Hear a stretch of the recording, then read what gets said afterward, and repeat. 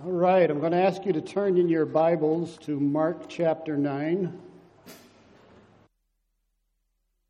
38 through 50. And while you're doing that, I am going to say, good morning, iHope Church.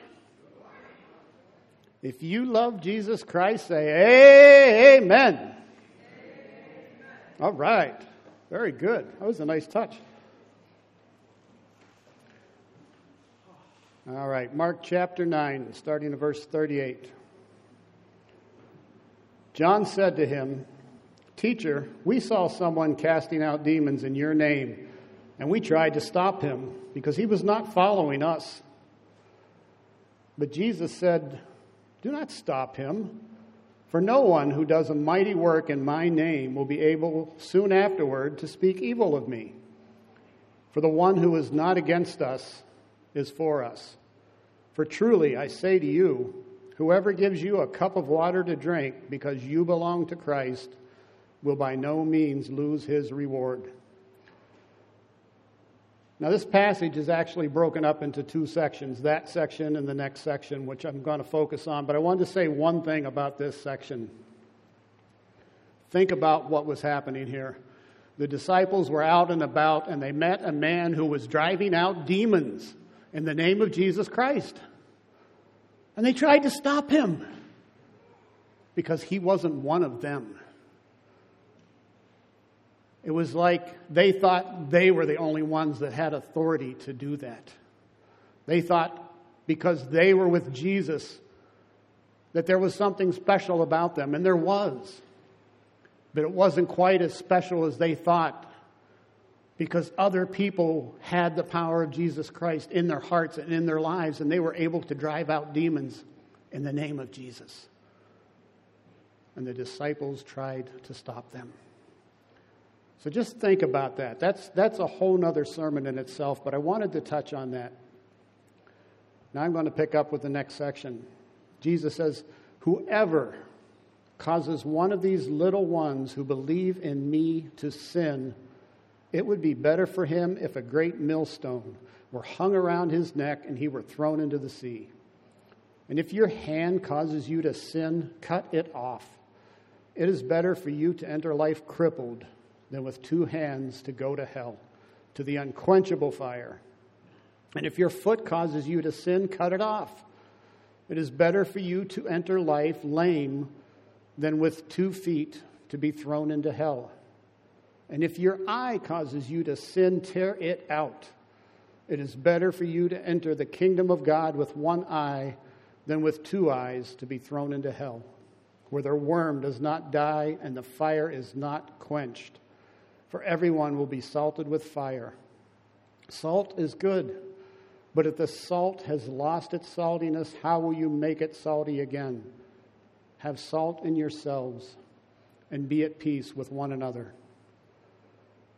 Now, before I go on, I just want to say that Jesus is not telling you to mutilate yourselves. Because if we took this literally and cut off every part of us that caused us to sin, there wouldn't be nothing left of us. We'd be a little stub. So please don't go out and start cutting your hands and arms and legs off, gouging your eyeballs out. That is not what he means. What he means is anything in your life that causes you to sin and keeps you from doing the will of God needs to be stopped. Okay? So I just want to make that clear before we go on. We live in a world where it seems like cameras are everywhere watching us. If you go into a grocery store, there's a pretty good chance that somewhere in that store there's a camera that's watching you. You can't hardly go out into public without a camera recording your actions. All of a sudden, it seems like the eyes of the world have been turned upon us. But you know what? The truth is, people have always been watching us. You know, somebody takes on a new position, people are watching and waiting to see how they do, how they react.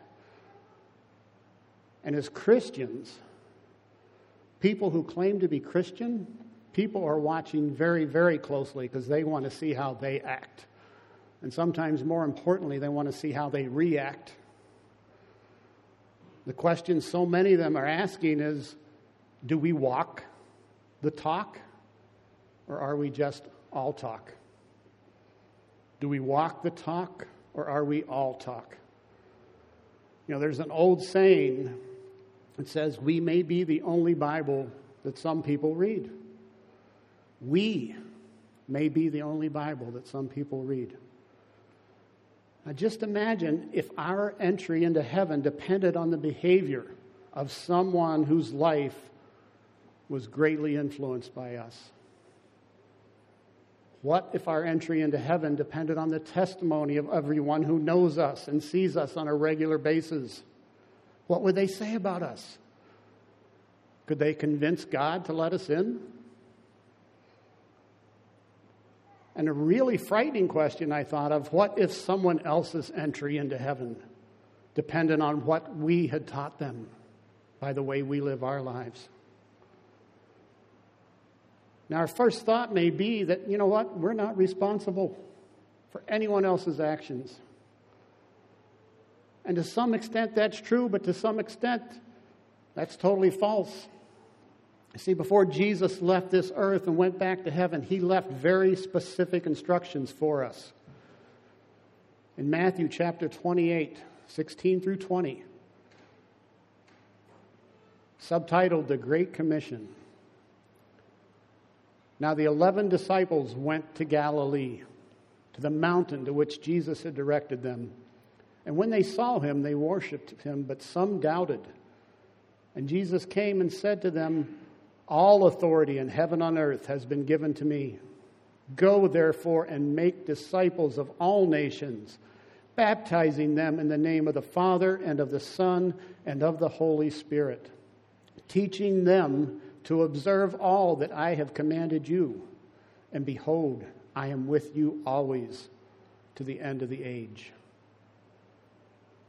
You know, not every Christian is called to be a preacher, but every Christian is called to preach. Whether by words or by actions, we are called to preach the gospel of Jesus Christ. And the question is, how do we make disciples? How do we teach people to observe all that Jesus commanded us? And the best answer that I've ever had for that is by example. People learn by examples. He tells us to make disciples of all nations. All nations. Who is all nations? Everybody. People all around the world, in every country, but also in the people next door, the people that live across the street, the people at work, the people in the grocery store, and most importantly, the people in our home, our parents, our grandparents, our little children. We are called to make disciples of everybody. We are called to make disciples of everybody. Now, this may seem a little off track, but bear with me. Job chapter 6, verse 6. Job says, is tasteless food eaten without salt? Or is there flavor in the white of an egg? I refuse to touch it. Such food makes me ill. You know what? There's a lot of food that's very bland, that doesn't have a very good taste. One thing that you'll find pretty much in every restaurant in the country, at every table, is one of these, a salt shaker. Colossians chapter 4, verse 5, Paul says, walk in wisdom toward outsiders, making the best use of the time. Let your speech always be gracious, seasoned with salt, so that you may know how you ought to answer each person. So what does that mean? We should walk around with a salt shaker? So that when we talk to people, we can... You jerk! Here, let me season that up a little bit. Idiot! Oh, sorry. No. Have a nice day. No, that's not what he means. He means that we live in a very bitter world. There's a lot of very bitter, nasty people out there. There's a lot of very bitter, nasty language out there. And we are supposed to talk in a way that is tasteful, that is graceful, that is something that others would like to hear. Jesus calls Christians to be salt and light. In Matthew 5:13, he says, "You are the salt of the earth. But if salt has lost its taste, how shall its saltiness be restored? It is no longer good for anything except to be thrown out and trampled under people's feet. You are the light of the world. A city on a hill cannot be hidden, nor do people light a lamp and put it under a basket, but on a stand, and it gives light to all in the house. In the same way, let your light shine before others, so that they may see your good works and give glory to your Father who is in heaven." Now, Luke records a very similar passage from Jesus. In 14:34, Jesus says, "Salt is good, but if salt has lost its taste, how shall its saltiness be restored? It is of no use, either for the soil or for the manure pile. It is thrown away. He who has ears to hear, let him hear." And what I get out of that is that if we are not seasoning this bitter world with the love of Jesus Christ, it appears that God doesn't have too much use for us. He says if the salt loses its saltiness, it's not even fit for the manure pile.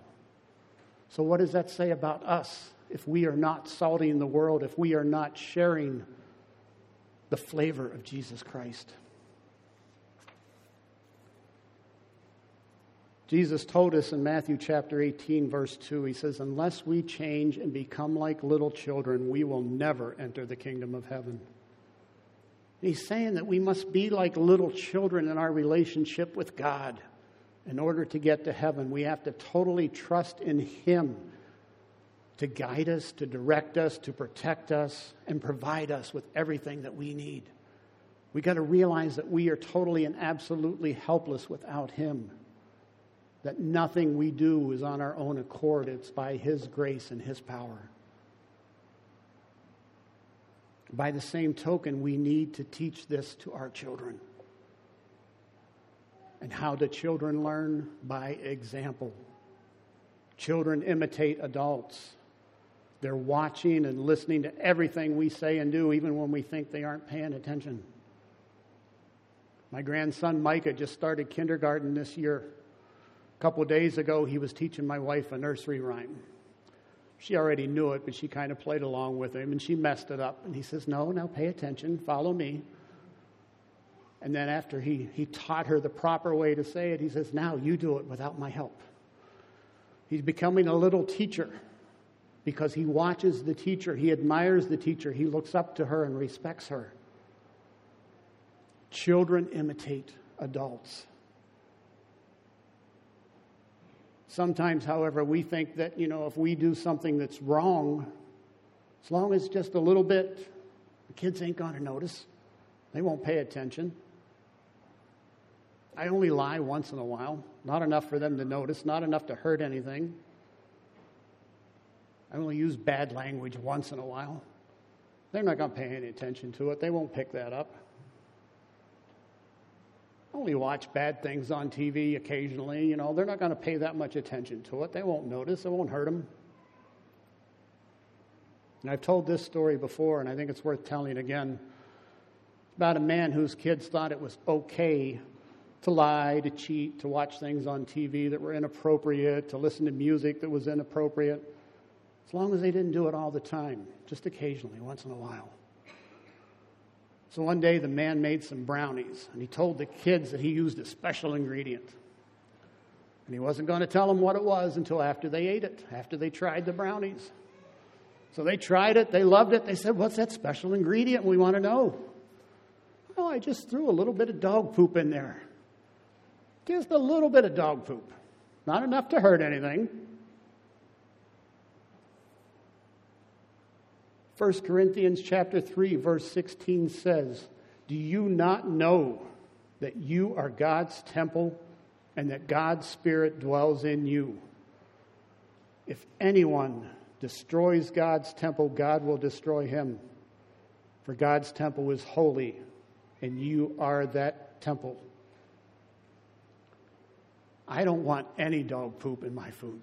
Not just a little, none at all, period. Zero tolerance. God doesn't want any in his temple. And he sure doesn't want us giving it to our kids. James 1:27 says, "Religion that is pure and undefiled before God the Father is this, to visit orphans and widows in their affliction and to keep oneself unstained from the world." Now the NIV translates that as keep oneself from becoming polluted by the world. How do you get polluted?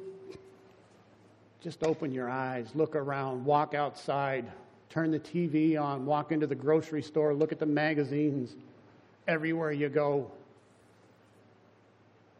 Sex of all kinds. Everything is okay. You name it, they got it. Commercials. Bad things are presented as though they are good. They're glorified, presented as acceptable. The way of the world. Another way to get polluted, the music that we listen to. Man, there is some nasty music out there. And you know what? Some of the music itself, the actual music, not the words, it's good. But the words that go along with it are trash. It's filthy. Glorifying sex, drugs, alcohol, even hurting people. See, we deceive ourselves. We listen to his word, but we don't always do what it says. We watch, we listen, we don't turn away from the things that we're supposed to. And we don't teach our children to turn away from them either, because they see what we do. They pay attention to what we do. People look at the things going on in the world and they say, whatever, everybody's entitled to do their own thing. Another way we pollute God's temple is by the things we physically do to our bodies. And again, I've talked about this before. It is part of my testimony. It is a way that God worked in my life. I started smoking cigarettes when I was 15 years old. I smoked for 23 years. I was smoking almost 3 packs a day. I was totally addicted to nicotine. First thing in the morning, cigarette. Last thing at night, a cigarette. I tried to quit lots of times. But the truth was, I did not want to because I liked it so much. It was part of my life. The thought of waking up and not having a cigarette, to me, was like waking up and finding out my right arm was gone. But when I knew that I wanted to give my life completely and totally to Jesus Christ, I knew that I had to give those up. I started praying 6 months before I even thought about quitting because I knew I couldn't do it on my own. You can ask my father-in-law and he will still tell you, if there was one person in the world that he thought would never, ever, ever quit smoking, it was me. It was part of my life. I enjoyed it. I loved it. But I also loved Jesus, and I knew that my temple, his temple, couldn't take it.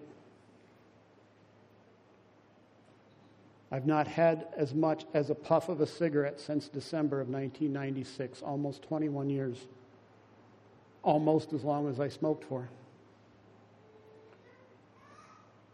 God expects us to be a good example. But he knows we can't do it by ourselves. He knows that we are weak. He knows that we are human. He promises to help us. All we have to do is ask him. So what is keeping you from being a good example? What is keeping you from being a good example? Relationship that you shouldn't really be in? Music you shouldn't be listening to? movies or TV shows that you shouldn't be watching. Maybe the language that comes out of our mouths. James 3:9 says, with the tongue we praise our Lord and Father, and with it we curse men who have been made in God's likeness. Out of the same mouth come praise and cursing. My brothers, this should not be. Can both fresh water and salt water flow from the same spring? My brothers, can a fig tree bear olives or a grapevine bear figs? Neither can a salt spring produce fresh water. Maybe you've got an addiction. Maybe you're addicted to alcohol or tobacco like I was. Drugs, sex, pornography, gossip, even food. Whatever it is, God will help us overcome it if we ask Him. God has given us an indescribable gift. God so loved the world that He gave His one and only Son, that whoever believes in Him shall not perish, but have eternal life. And each and every one of us are called to tell others about this indescribable gift from God. Remember iHope's mission statement: to live and to tell the indescribable good news of what God has done, is doing, and will do in Jesus. God can do anything He wants to. He can do anything through us if we let Him. We need to ask Him in His name in accordance with His will and purposes. We need to be right with God. We need to be right with others. We need to teach people about Jesus Christ each and every day. By the things we say, by the things we do, even when we think no one's watching. We need to prioritize our lives. Whether we like it or not, how we live our lives influences other people. God is going to hold us accountable for that influence.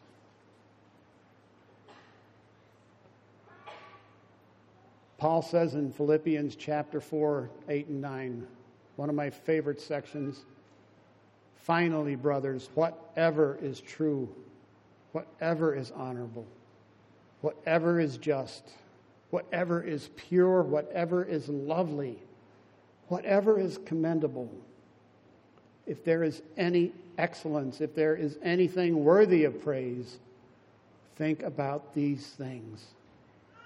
What you have learned and received and heard and seen in me, practice these things, and the God of peace will be with you.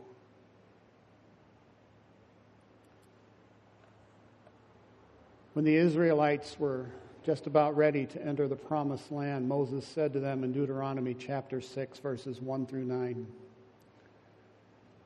now this is the commandment, the statutes and the rules that the Lord your God commanded me to teach you, that you may do them in the land to which you are going to possess it, that you may fear the Lord your God, you and your son and your son's son, by keeping all His statutes and His commandments, which I command you all the days of your life, and that your days may be long. Hear, therefore, O Israel, and be careful to do them, that it may go well with you, and that you may multiply greatly, as the Lord, the God of your fathers, has promised you in a land flowing with milk and honey. Hear, O Israel, the Lord our God, the Lord is one. You shall love the Lord your God with all your heart, and with all your soul, and with all your might.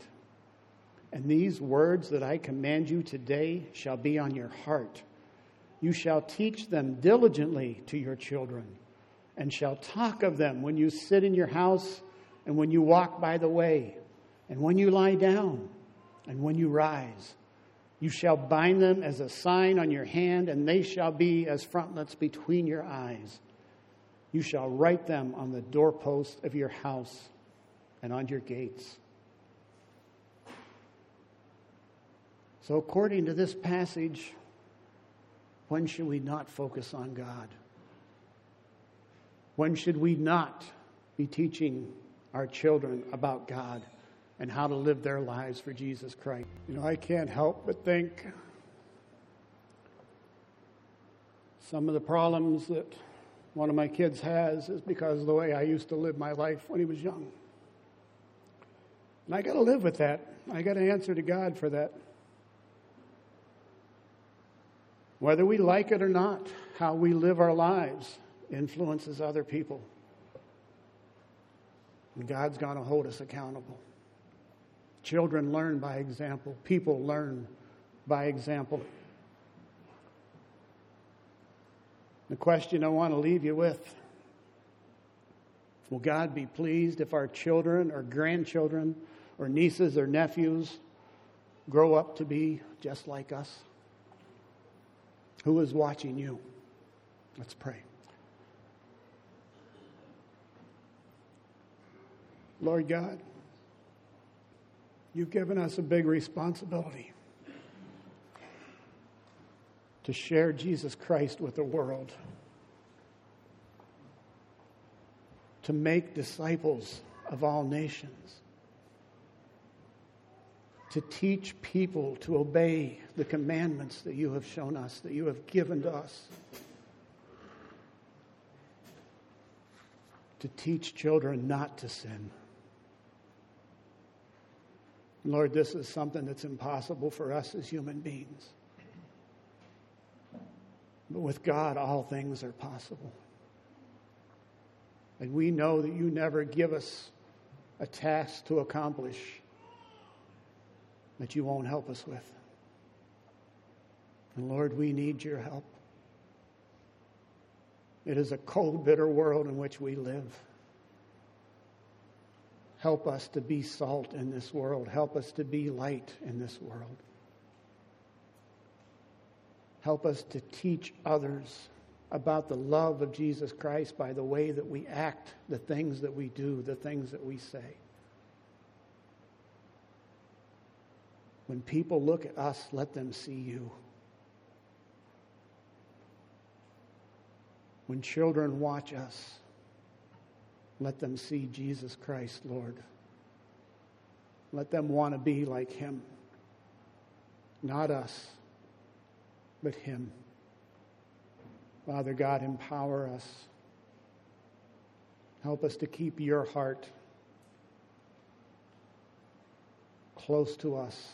Help us to keep your word in our heart and to share your heart, to share that word, to share your love and your truth with others each and every day, with everyone.